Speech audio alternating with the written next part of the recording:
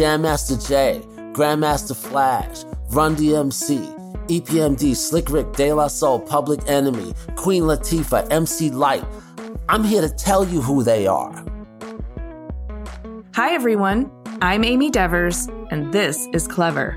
Today, I'm talking to Cey Adams. To be honest, it's going to be hard for me to do justice in explaining just how important Cey Adams is in the creation of hip-hop visual culture, and by extension, global contemporary culture. He is, no exaggeration, one of the primary architects, visionaries, and makers who translated the essence, vibe, and ethos of a burgeoning movement into the visual language that has become the societal shorthand for hip-hop. In fact, Cey's work is so deeply embedded in our cultural consciousness that it's revelatory to trace it back to the origins and relive the moments in which he was defining his creative voice. Let me explain. Cey, a New York City native, was born in 1962. By the time he was a teenager in the 70s, he was a prominent graffiti artist, developing his style and perfecting his craft in the dangerous circumstances necessitated by an illegal art form. By his late teens, early 20s, he was featured in Style Wars, the legendary 1982 documentary chronicling the emergent graffiti artists, rappers, and b-boys that were at the center of a growing movement known as hip-hop. He was also selling his graffiti on canvases in art galleries, hanging around with contemporaries like Keith Haring, Jean-Michel Basquiat, and Andy Warhol, while also designing merch, logos, billboards, ad campaigns, and singles for his friends, hip-hop recording artists such as Run DMC, the Beastie Boys, De La Soul, and LL Cool J. For most of the 80s and 90s, Cey served as the founding creative director at Def Jam Recordings, and along with his business partner, Steve Carr, co-founded The Drawing Board, the label's in-house design firm, where they defined the visual culture of hip-hop. The creative firm was responsible for some of the most iconic album covers, logos, and advertising campaigns for Run DMC, Beastie Boys, LL Cool J, Slick Rick, Public Enemy, The Notorious B.I.G., DMX, Jay-Z, Usher, Mary J. Blige, and many more. It is impossible to overstate his influence. Now, over his 40-plus years as a professional artist, he's racked up a long list of accomplishments and accolades as a commercial graphic artist, muralist, fine artist, and lecturer. He's collaborated with global brands, including Levi's, Mattel, Apple, IDEO, Converse, YouTube, Google, and more, has created works acquired and commissioned by museums, including One Nation, a large-scale collage work in the permanent collection of the Smithsonian National Museum of African American History and Culture, and currently a traveling retrospective exhibition called Departure, 40 Years of Art and Design. So yeah, he's been busy. In celebration of the 50th anniversary of hip-hop, it is my absolute honor to speak with Cey about his life and art. With humility, clarity, and exceptional self-awareness, he harnessed his creativity, values, work ethic, and enthusiasm to lay the visual groundwork for hip-hop as an enduring global creative movement. Here's Cey.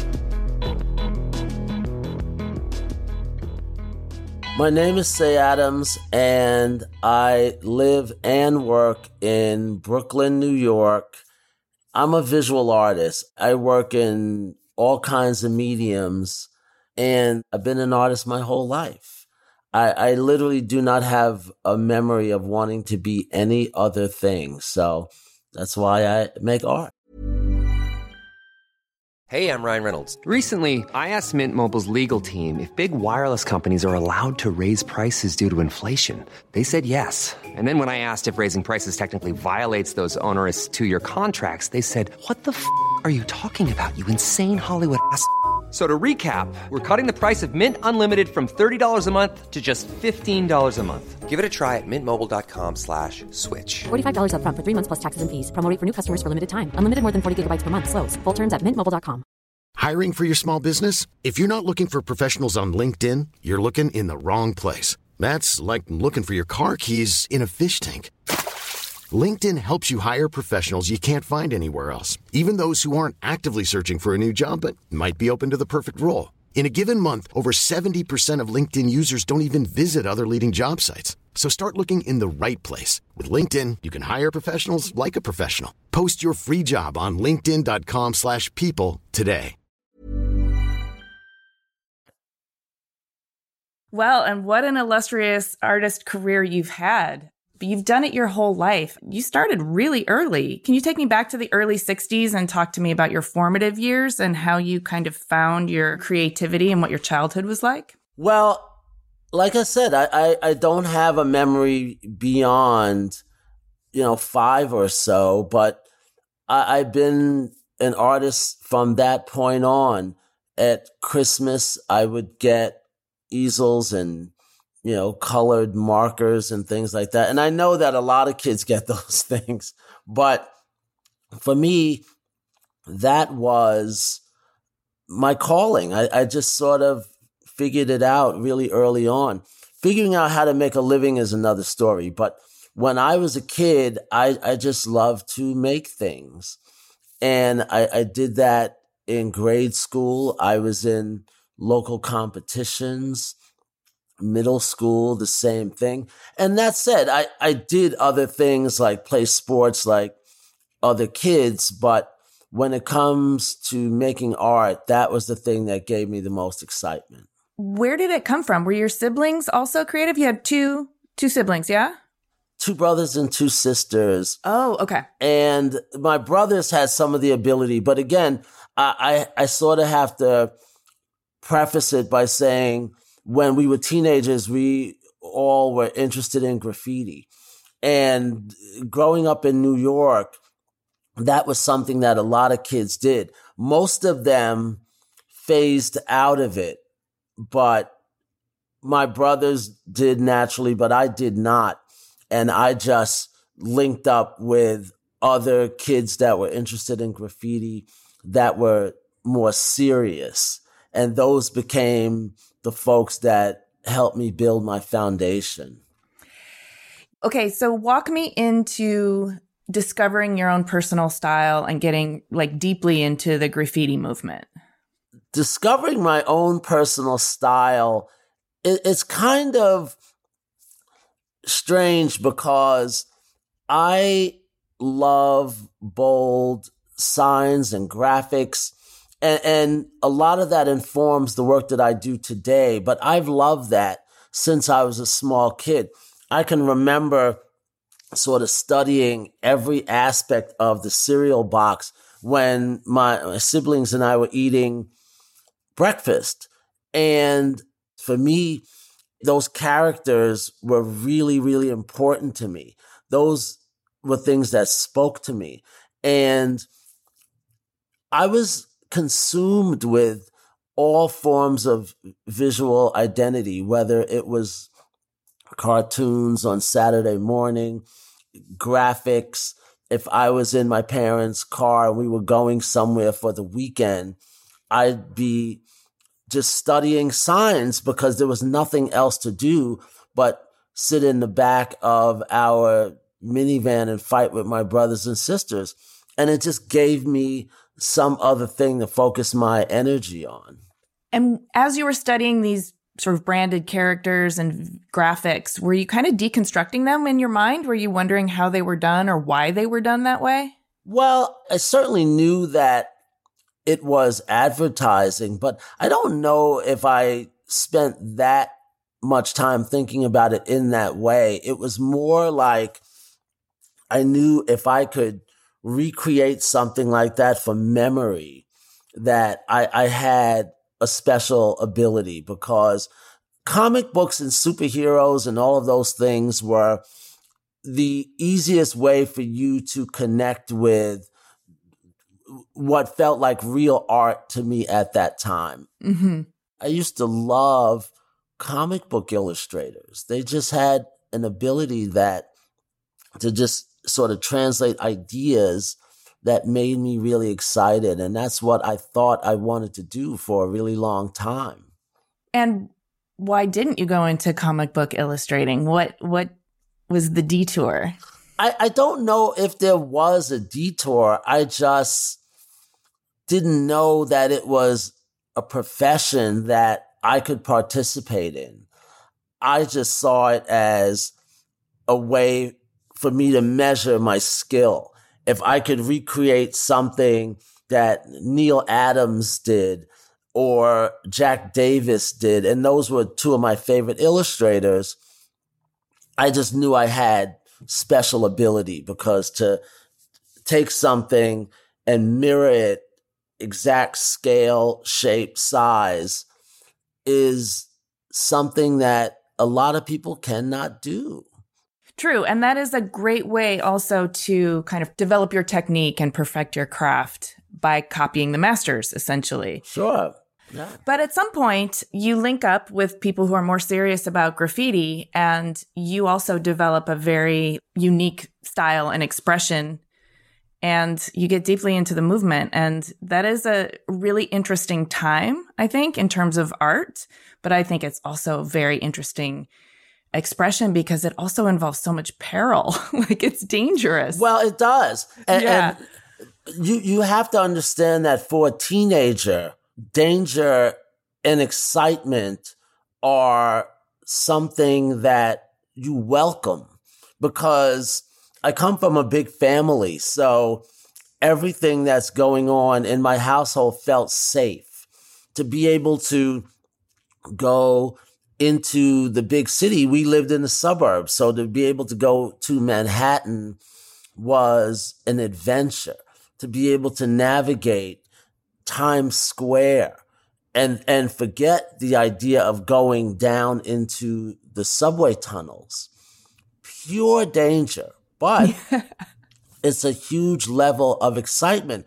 And the thing about kids, teenagers in particular, they thrive on that excitement and that adrenaline rush. So being afraid is a part of the experience. If you can navigate through all of that and you come up in the morning and you're still alive, that's the essence of being a teenager. And you come home in the morning and you know you're going to get it. You have to still figure out a way to get ready for school. And all of that was very exciting to me compared to just whatever my little life was in my bedroom. So what age was this that you started going out and into the danger? 15, 16, certainly 17. And I'm kind of curious about what else that whole operation taught you. I mean, there's the art and craft of actually creating the work, but then there's the kind of tactical strategery of getting yourself into a position to actually do it, evade the danger. And there are lots of things that, you know, you're dealing with in terms of precarious physical positioning, but also cops and rival gangs and all of it. Yeah. All of it. We had to steal our materials, paint, markers, all that. I didn't have any money to buy anything. If I had money for something, it was going towards food. It wasn't going towards those kinds of things. And so it is very much like being a secret agent or a spy. Yeah. You have to get into the store, get your materials, get out the door without being noticed. It doesn't help that there's a group of us. We did not look like we were going to go into the local paint store and spend $50 on materials. We look like kids and we look like we were up to no good. So to be able to navigate those waters, knowing all of this was an even bigger deal. And certainly looking back on it, I never felt like I was special. It was just a part of what you had to do. And you would share that information with your peers and you'd meet at these places like the Writer's Bench in the Bronx. And we had a couple of places in New York and Queens that we would meet and we would exchange ideas, or we'd meet at the local pizza shop. And that was where we would exchange stories about how we did things. We would share information and really help each other get better at figuring out how to do this work in a more productive way. As you're describing it, it sounds to me a little bit like these comic book superheroes coming to life, like with your secret hideouts and your covert missions. Yeah. But you also have to understand this was our version of growing up and being an adult. We did all of this under the radar of what was going on with our families and the other adults in the neighborhood, because they would rat you out and then you had a problem. So if your parents didn't catch you, the neighbors would catch you. And all of those things were things that we had to be aware of and careful of while trying to create this visual language that would impress your peers. That was what the crew was for. That was why people had these little cliques and crews. They weren't like drug dealing gangs. So I have to make that distinction because this is the 70s. Mm-hmm. They were not drug dealing gangs. We were kids, teenagers. And for the purpose of what we're talking about, we will keep it under 18 because we were really young to even be able to run around and do those things between, 15 and 18 is nuts by today's standards. It is. And that's one of the things that is so exciting to hear you talk about, because from 15 to 18 or to 20, you are actually sort of in art school of your own making under the radar, but you did eventually come above ground and be celebrated as a legitimate artist for your graffiti, which started as a sort of illegal way of expressing yourself. But you got noticed, you got recognized, and you got celebrated for it. But it took a lifetime and no guarantees. Not to say that going to a university and getting a bunch of degrees is going to bear fruit, but everybody understands what a doctor does. Everybody understands what an attorney does. Everybody understands what a bus driver does, what a pilot does. Nobody understands what an artist does. They really do not. They know what art is, but they don't know what they do. They don't know the business of art. And so all of these things, they really have no rules. This is why things are the way that they are. Art is what you tell people it is. It's not like a chef. If you taste something and it doesn't taste great, that's a lousy chef. Finished. But with art, nobody gets to decide except the maker. And that's the thing that's so beautiful about the craft. But it's also the thing that's so scary about the craft, is that you constantly have to keep reinventing yourself, reminding people that I'm over here, I'm making art, I'm doing my thing, and really hustling, even after you're established, because there's always somebody that is going to reinvent the movement. Yes. There is a chapter of your life in which you're a contemporary of Keith Haring and Jean-Michel Basquiat, and you're rolling with Andy Warhol. What does that feel like to you? And is that electric and an adrenaline rush too, but in a different way? I know it's hard to put into context, but we were all the same age and we were all doing our thing. It looked different. We behaved different, but we were all friends the way people are friends on a sports team. Sure. We shared information in the same way I did when I was writing graffiti. And you have to understand that this is the early 80s. And we were all hanging out in the same area, downtown Manhattan, Lower East Side. And it was a band of misfits. And I'm not calling them misfits. I'm just saying, compared to people that took a traditional career or life path, we were doing DIY before it had a name. And I knew that they were exceptional people, but all my friends were exceptional people. They just didn't crack the code and become serious artists. They went in all these other directions and they lost their way. And they might have started a family, went into the military, got wise and went to law school. But these guys were artists and they were hardworking. They were a lot of fun to be around.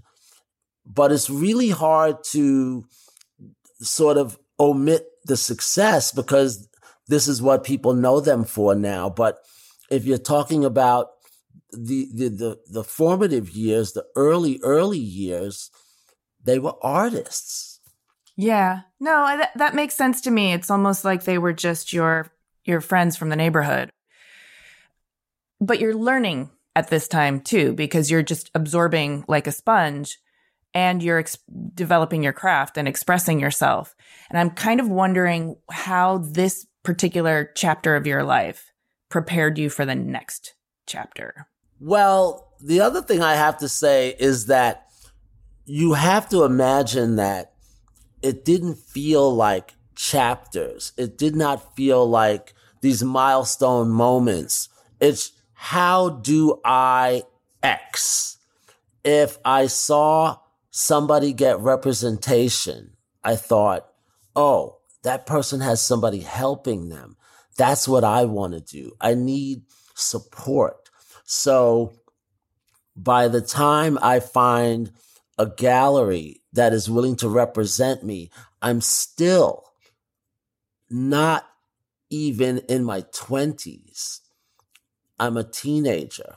And I come home one day with like a knot of money that's, 3 inches thick. And my mother's like, where did you get that? And I said, I sold my art. And my mother could not process what that meant, that I sold my art, to come home with a bankroll. But what she did understand was when she saw a full page spread of myself and my friends in the daily newspaper. And my full name is there and my age. And she says, wow, you guys are famous. People are paying attention to this stuff.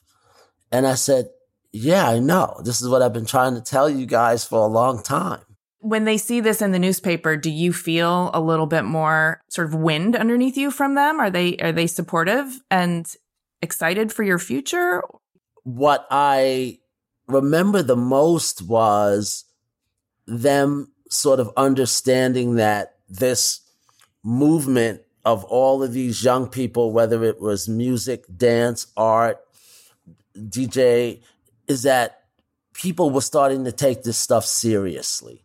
That's what I remember them realizing, because this is still the early days and DJs weren't being acknowledged in the local newspaper. But because what we did was visual, I think it was a little bit easier to translate in print form. So those were the things that they noticed. And what I remember the most was that they just thought, oh, maybe I'm going to be okay. Hey, I'm Ryan Reynolds. Recently, I asked Mint Mobile's legal team if big wireless companies are allowed to raise prices due to inflation. They said yes. And then when I asked if raising prices technically violates those onerous 2-year contracts, they said, what the f*** are you talking about, you insane Hollywood ass f- So to recap, we're cutting the price of Mint Unlimited from $30 a month to just $15 a month. Give it a try at mintmobile.com/switch. $45 up front for 3 months plus taxes and fees. Promo rate for new customers for limited time. Unlimited more than 40 gigabytes per month. Slows full terms at mintmobile.com. Everyone knows therapy is great for solving problems, but getting therapy has its own problems too, like finding the right therapist, fitting into their schedule, and of course, the cost. Well, BetterHelp can solve those problems. It's totally online and built around your schedule. It's surprisingly affordable too. Connect with a credentialed therapist by phone, video, or online chat, all from the comfort of your home. Visit BetterHelp.com to learn more and save 10% on your first month. That's BetterHelp, H-E-L-P. Clever is supported by Tools and Weapons, the podcast hosted by Microsoft Vice Chair and President Brad Smith. A recent episode took Brad to Venice, where he connected with Yves Ubelman, a partner whose company, Econem, has developed a game-changing technique for creating digital architectural models so comprehensive they've been dubbed twins. During the relative quiet of the pandemic, Yves and his team used drone-captured photography and powerful AI to create a full-scale digital twin of Venice, a city threatened by climate change and over-tourism. On Tools and Weapons, Yves tells Brad how he's using this incredible technology to help preserve some of the world's most endangered cultural heritage sites in pristine detail so they can be studied and appreciated for generations to come. To stay current on some of the most innovative people working with AI today, follow or subscribe to Tools and Weapons with Brad Smith, wherever you get your podcasts. Hey, Clever listeners, we're getting excited for New York Design Week in May. This year will be better than ever.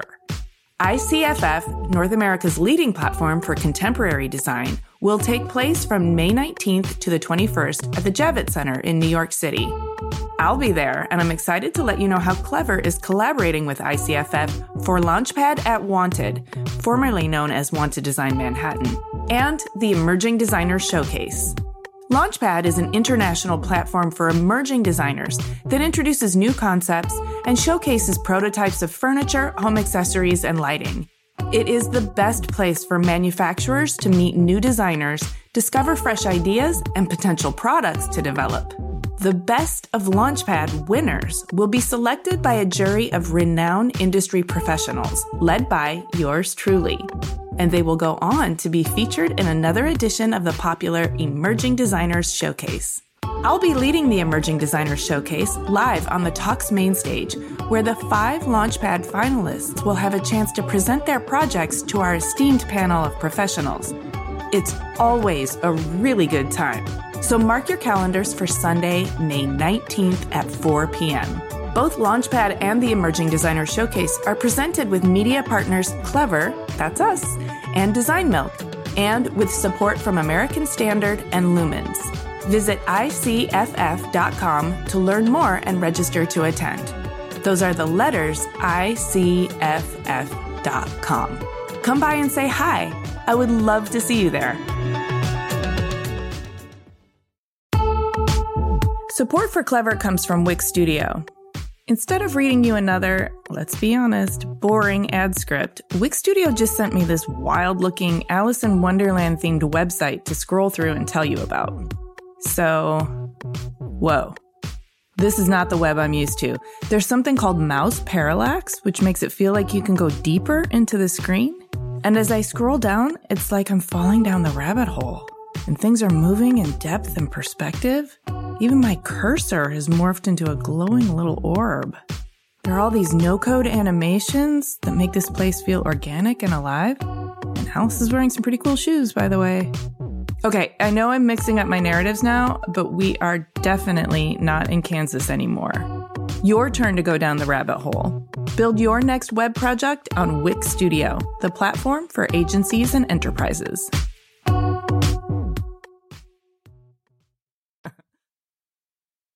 Okay, so by the time we get to 1983, it seems like there is a whole section of your life that's beginning to become more professional.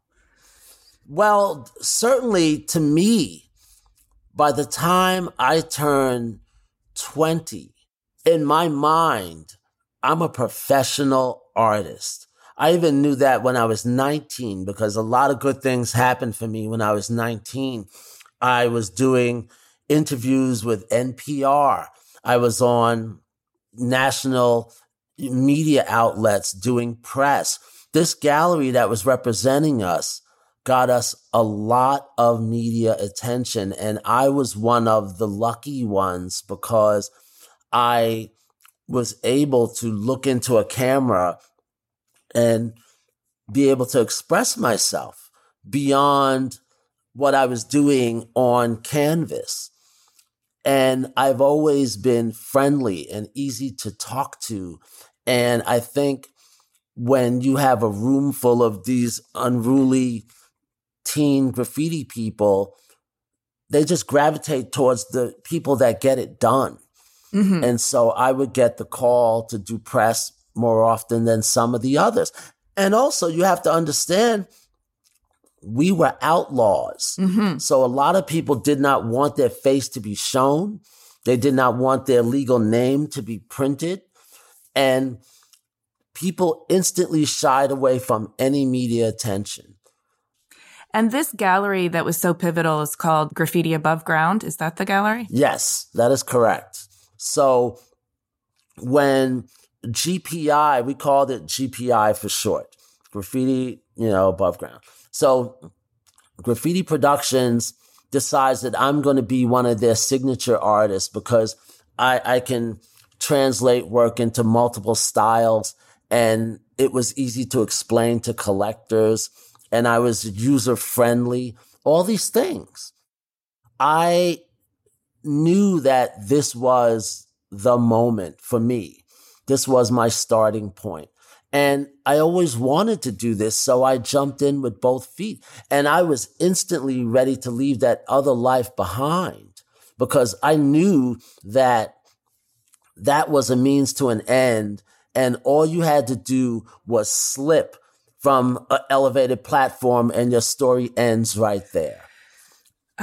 And you have to also take into consideration that adults are paying attention to something that I'm doing that is outside of my parents.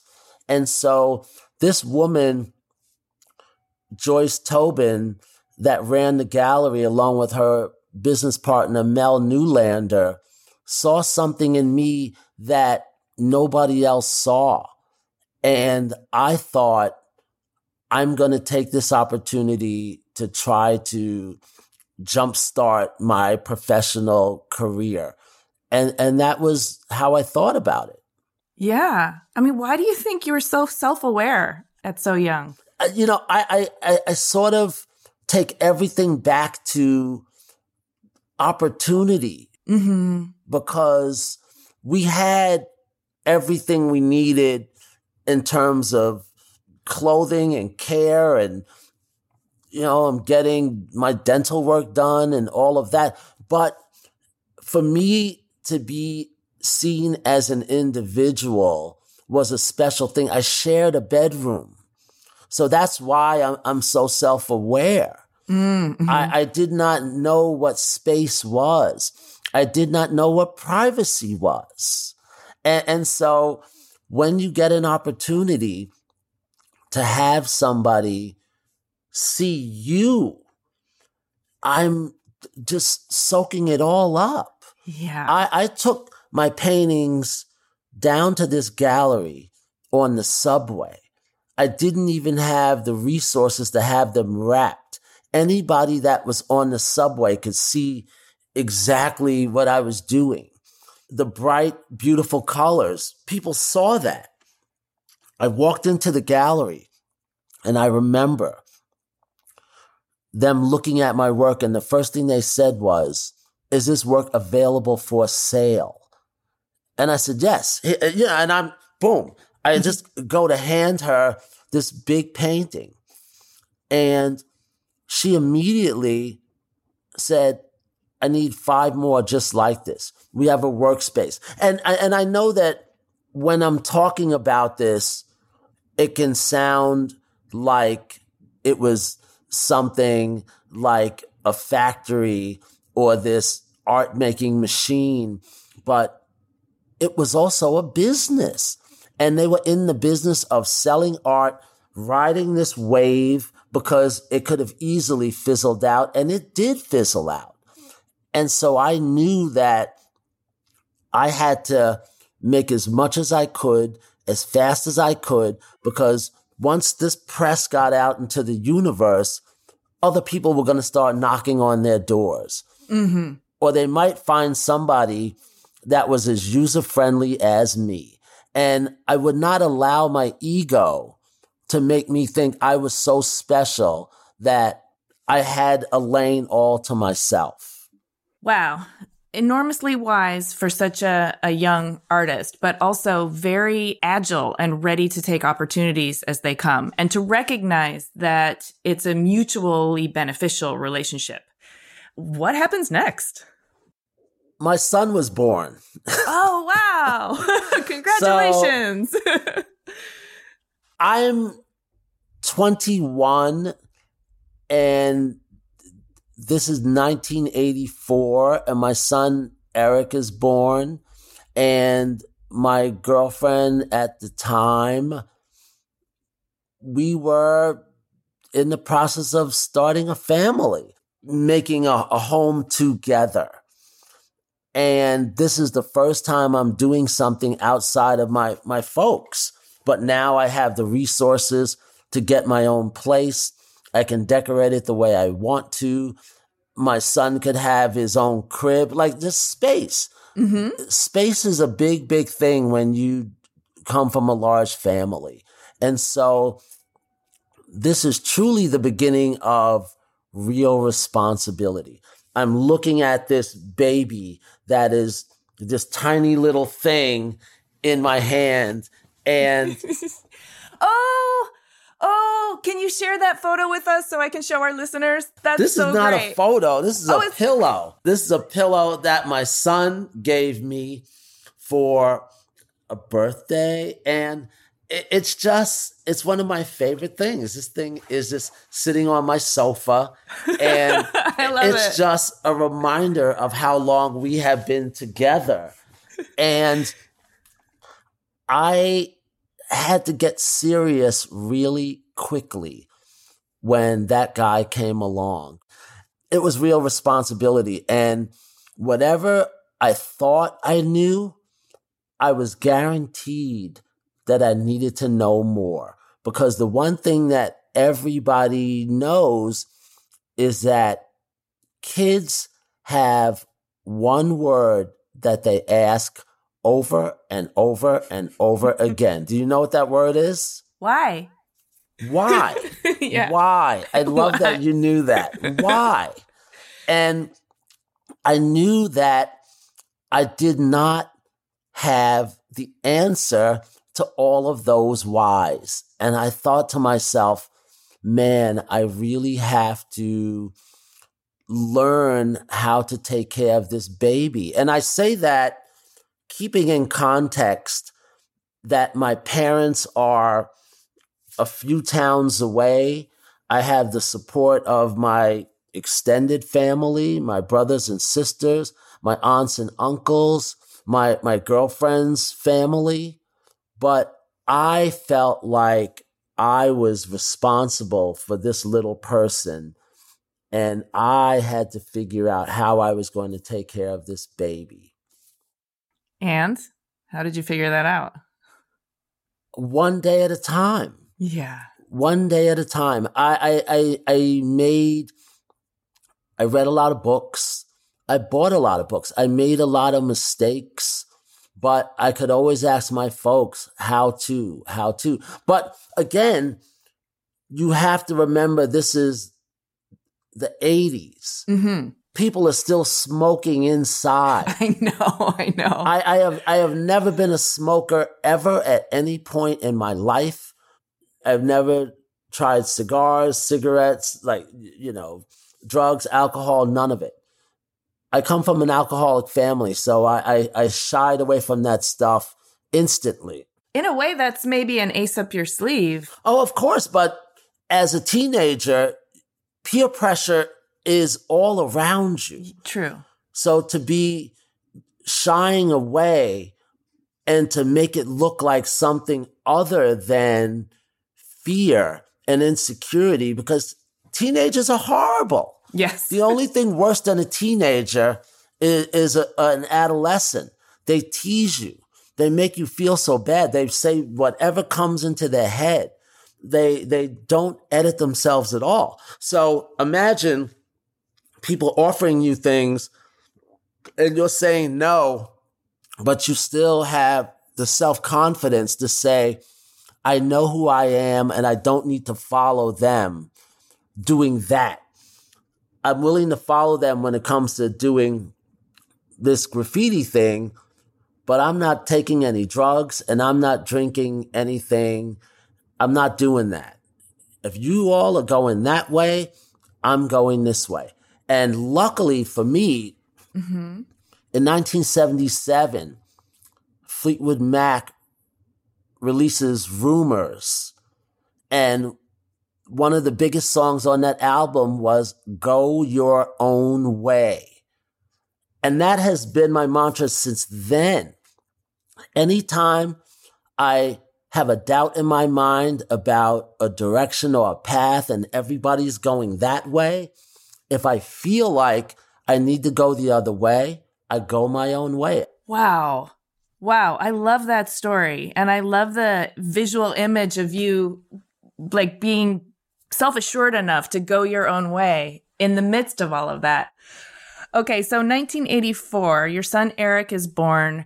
Professionally, you're selling work through the gallery and also designing logos, singles, t-shirts, and merch for musicians for the burgeoning hip-hop scene, yes?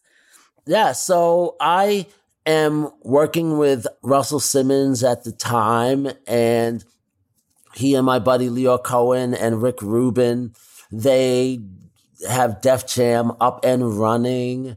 And I have to frame this carefully because I love these guys and I don't want people to think that I'm rewriting history.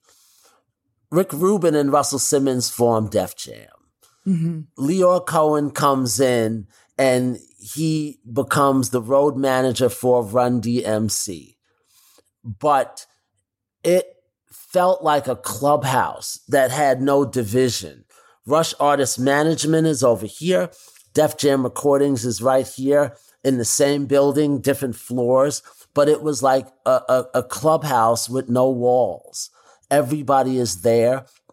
They're managing Run DMC, Public Enemy, LL Cool J, the Beastie Boys, De La Soul, Slick Rick, EPMD, Eric B. and Rakim, Big Daddy Kane, Stetsasonic. It just went on and on and on. And all of these people needed creative. Yeah. And I was the only person there other than my buddy Eric Hayes, who did not work in the office, but he kept his own hours. And he showed me the ropes of how to design a logo, how to do cut and paste graphic design. And he really gave me the chops to be able to navigate how to handle all of that workflow. And a few years later, my buddy Steve Carr and I form our own graphic design firm called The Drawing Board. And Def Jam and Rush are some of our biggest clients. And we basically do every single thing that is visual. If there was a graphic need, and believe me, nobody was using that word at the time. Yeah. They were not using the term designer, art director, creative director. Those people existed, but they did not exist downtown where we were. I was the art guy. The end. Yeah. Okay. Quick technical question. Is there anything about the workflow of graffiti that you can sort of overlay or superimpose on the workflow of Def Jam and all the work you were doing? Sure. Speed. Yeah. Speed. And this is why I say this, because back then, people did not understand boundaries. They did not understand timelines. All they understood was checks and balances in terms of what it is going to cost. Okay. What's the ROI? And that was all they understood. So if you could not explain how what I am doing is going to add value to the company, and I mean value that you can hold in your hand, not value that you can measure over 10, 15, 20 years. Right. Not long-term brand cachet. No. More like a stack of money you can hold in your hand. Instant value. Yeah. Instant value. Because for them to take somebody out on the road, it was expensive. Mm-hmm. And so you had to articulate your value in an instant. And I had made it very clear that what I do, nobody else can do. I could paint a tour backdrop on location, and it was a fraction of what these factories and production companies were charging the record company and the management company and the recording artist. So I could show instant value. Say can do this so much faster. He understands the language of our artists. And so those opportunities found their way to me because I was there. I was friends with the bands. I understood their language. I knew how to communicate that look to the street. Yeah. And all of those things were instant shorthand.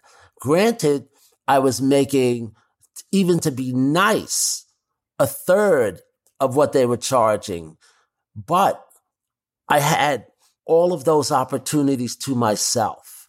And it was a secret society. Nobody knew I was doing this work. I did not care about business cards. I didn't care about labels. All I cared about was I'm traveling with my friends, first locally, then nationally, then internationally. And I am getting paid. I can send money back home to feed my son and my girlfriend and my parents. I can get them things and my brothers and sisters. And this was an opportunity that I created. Mm-hmm. I nurtured it. I made it manifest itself into reality. But then I had to nurture it, and I had to work like, I'm going to say like a maniac, because nobody was ever off the clock. I mean, you get to eat and sleep and all the rest of it, but I'm young. I am high with excitement for this new opportunity. And I get to see the world. Yeah. Europe, Asia, you name it. And I'm with my friends. So let's talk about those friends. I know you had a really close relationship with the Beastie Boys and traveled with them. I still do. Yes, you still do. Still do. Which says something, right? It says something about the nature of the bond that was formed, but also both of your characters. There's nothing I love more than a really lifelong friendship. I was very, very lucky that I found people that cared about each other, and they took me with them. And again, this is why I say I was the right kind of person, because I have always been easy to be around.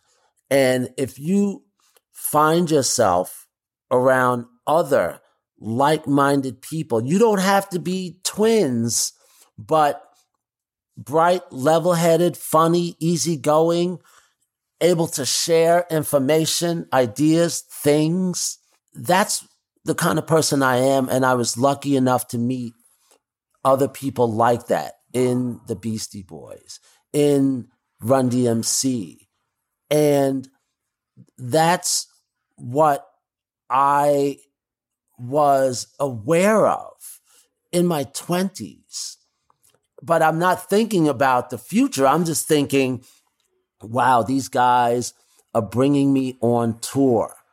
And I get to have these experiences, and I get to earn my keep because I can make things and bring ideas to life. And I just did not want it to end. I just wanted to keep doing it. and really just enjoy the moment, because I knew that this was not something that anybody that I came up with was doing. Planning for your next trip? Elevate your travel style with Quince. Quince has all the jet-setting essentials you'll want for your next getaway, like European linen, premium luggage options, buttery soft Italian leather bags, and so much more. And is all priced at 50 to 80% less than similar brands. Plus, Quince only works with factories that use safe and ethical manufacturing practices. Pack your bags with high-quality essentials you'll be wearing for vacations to come with Quince. Go to quince.com/pack for free shipping and 365-day returns. Yeah, so you said early on that one of your dreams, your goals in life was to see the world. Now you're seeing the world. How is it seeping into your creative practice? How is it changing you as a person? So I go out on the License to Ill tour with the Beastie Boys, and we did a little pre-press tour in 86. Then we go out on a full-fledged tour in 87. Then in 88, we go out on the Together Forever tour with Run DMC and the Beastie Boys. So I was on the road for quite a few years, and I'm certainly getting home to come see my family and my son and all of it. But I'm just saying we were traveling a lot. Yeah. And I was going everywhere the bands were going. And we're flying, we're on buses, we're on trains, we're using every mode of transportation known to man except being on a boat. We traveled a lot. And so after doing that for a bunch of years, I needed a break. The band needed a break. And I came back home and I started thinking, I want to get a space and I want to make work. And I want to really start thinking about other ways to communicate visual ideas. Mm-hmm. And so I got a small studio and I started making art. And this is the thing about this story. This is a 40-year span. Yes. It's a very long time. And I have to put it in context, because to try to do a 30-second chronological breakdown is just too difficult. But what I will say is, by the time I come off the road and Steve Carr and I start Drawing Board Graphic Design, and we start basically running our design studio, and it is a day job, I'm going out on the road not nearly as often as I was, but now I'm managing people. I'm running a studio. I'm enjoying what I'm doing because I'm stationary. Yeah. My son is going to school and coming home. And when he comes home after school, he comes and he hangs out in the office until it's time for dad to go home. So he's spending his early evenings at the office, and he's eating dinner with me at the office, and he's hanging out with our friends, which happen to be people like the Beastie Boys and Run DMC and Public Enemy and LL Cool J, and going into, more recent years, Ja Rule and Jay-Z. And these were the folks that we worked with. So these were the folks I spent time with. These were the folks my son spent time with. And whenever I had parenting advice, and this is going to sound funny, but oftentimes I would go to the recording artist. I remember once my son was screwing up in school and his grades started to suffer, but he was so into these recording artists because these were the people we knew. And I remember going to Method Man and I said, "Hey, Meth, I need a favor." And he's like, "Yeah, say, what do you need?" And I says, "Would you mind talking to Eric? Because he's acting up in school and he worships the ground that everybody in this office walks on." And I said, just say something to him, because when I'm talking, it goes in one ear and out the other. But if you say something, he'll hear you. And he would go in and he would sit down with my son. And that was the kind of thing that I had at my disposal that I did not really realize how special it was, because it's just another day at the office. And the same thing with DMX. He could get my son's attention in ways that I never could by just introducing him to, one of his little pit bulls, and he's playing with this puppy. And I'm just thinking, wow, this is my life. These are the people that are, nurturing my son. But it was what it was.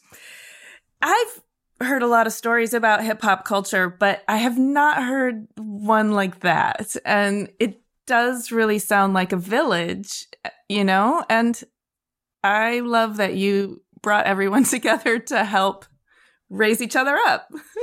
But I'm not going to pretend that I invented this. And again, I'm a part of a large group, and you have to understand that the office was where everything happened and everything came together. If you had a problem that had to be solved, oftentimes there was somebody in the office that knew somebody that knew somebody. It was just the way it was. I mean, I can imagine that. And I appreciate that you're very democratic in the way that you describe your participation and your contribution. But on some level, I have to believe that you yourself, your personality, were a bit of a catalyst, a sort of through point, a connection that everyone could rely on. Yeah. Sure. And I'm managing a studio and I have a partner, but collectively, we were responsible for the careers of so many other creatives. And I had to learn how to be a manager. I had to learn how to listen to somebody talk about their feelings. I had to learn how to communicate. And I made mistakes. But it's easy to say that now. But when you're in charge of somebody's career and they look to you as their boss, it doesn't matter that you're the same age. You're supposed to be able to navigate these waters and keep the train on the tracks and keep everybody happy and be universally democratic. And those were things that I had to learn in real time. While we were making art at a very high level, we had to deal with outside vendors. We had to deal with budgets. We had to deal with contracts. We had to deal with printers. We had to deal with all of these people that I never knew I would have to interact with in the name of making art to put on an album cover. I mean, this is trial by fire, it sounds like. And you were an artist since you were a kid. But this whole, how do I build an organizational structure? How do I manage personalities? How do I know what's going to be a mistake until it's happened and I have to fix it or assume the blame? And then, I can't even imagine the pressure. But at the same time, what do you think is your particular skill at overcoming? Or what's your finesse? You know what it is?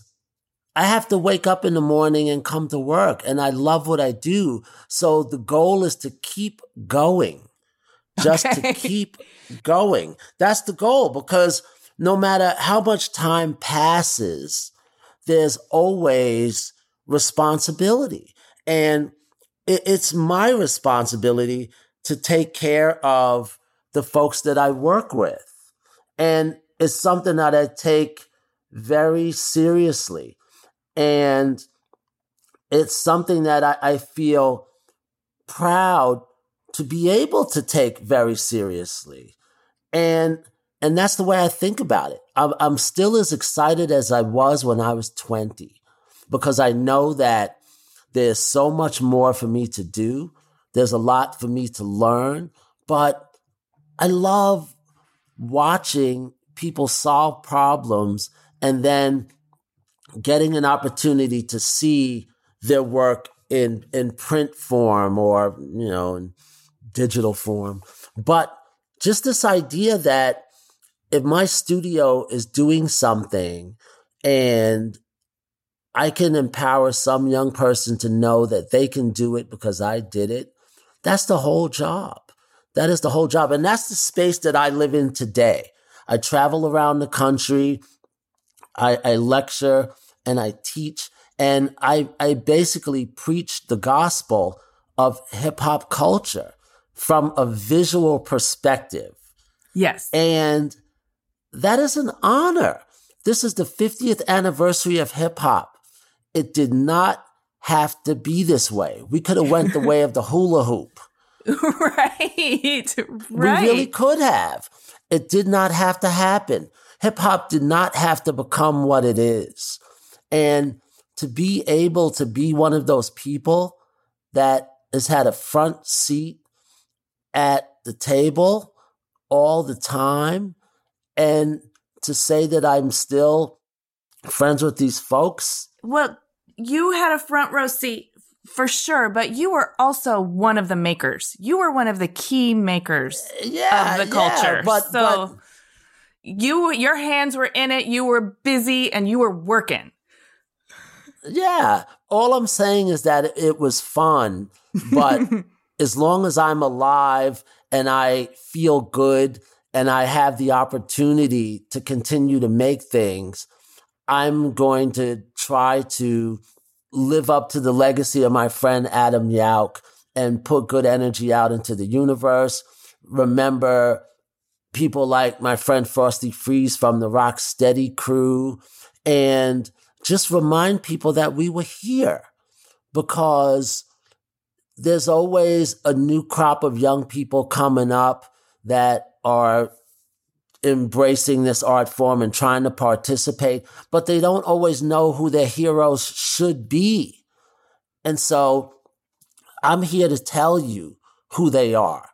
Jam Master Jay, Grandmaster Flash, Run DMC, EPMD, Slick Rick, De La Soul, Public Enemy, Queen Latifah, MC Lyte.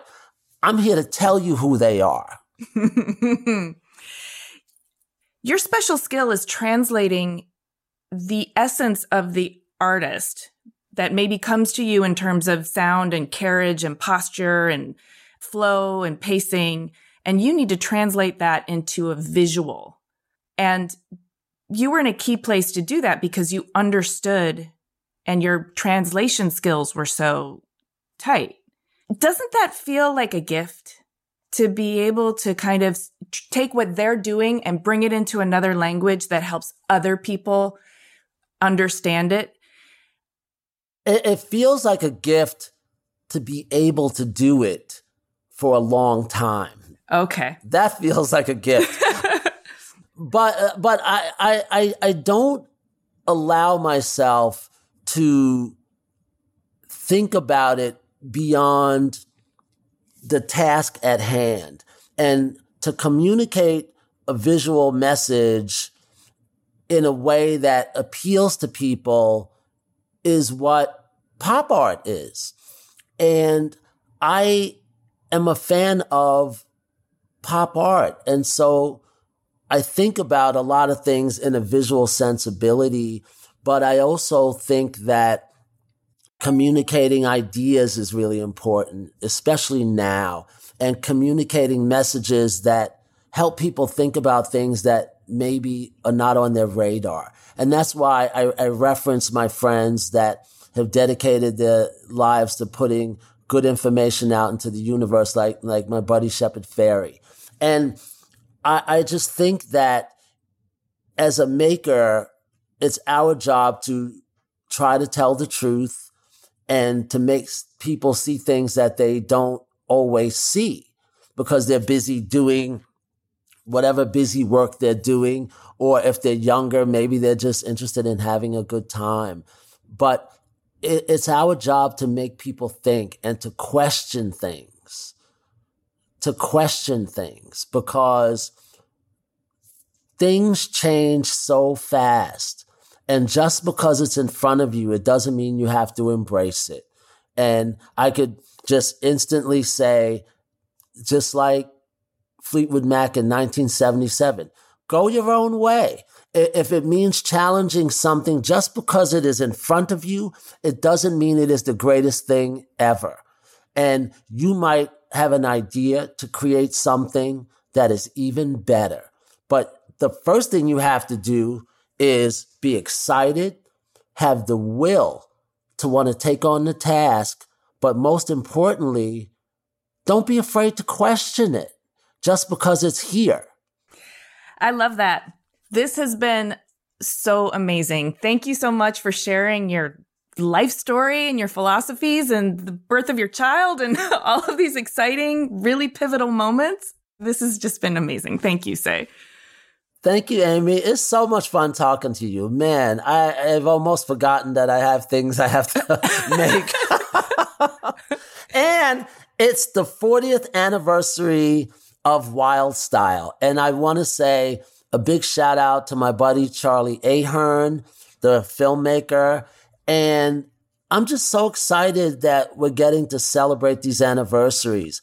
A lot of folks have passed on, but we are here to give life to the movement and to remind people that we did this crazy little thing 40 some odd years ago.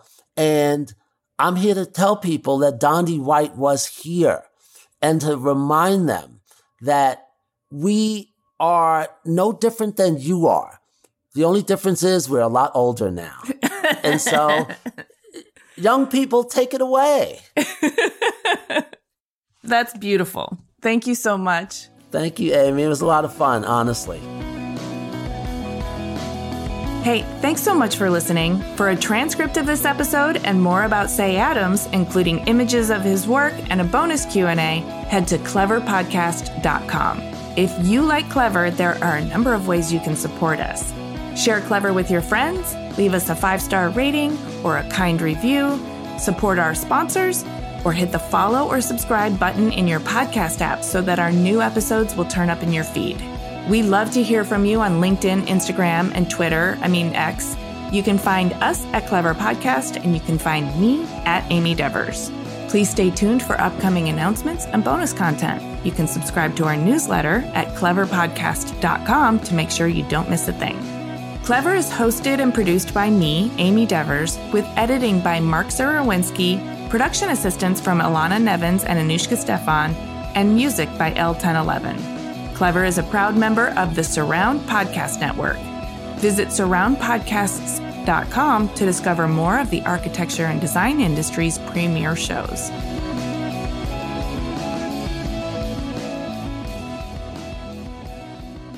It is very much like being a secret agent or a spy.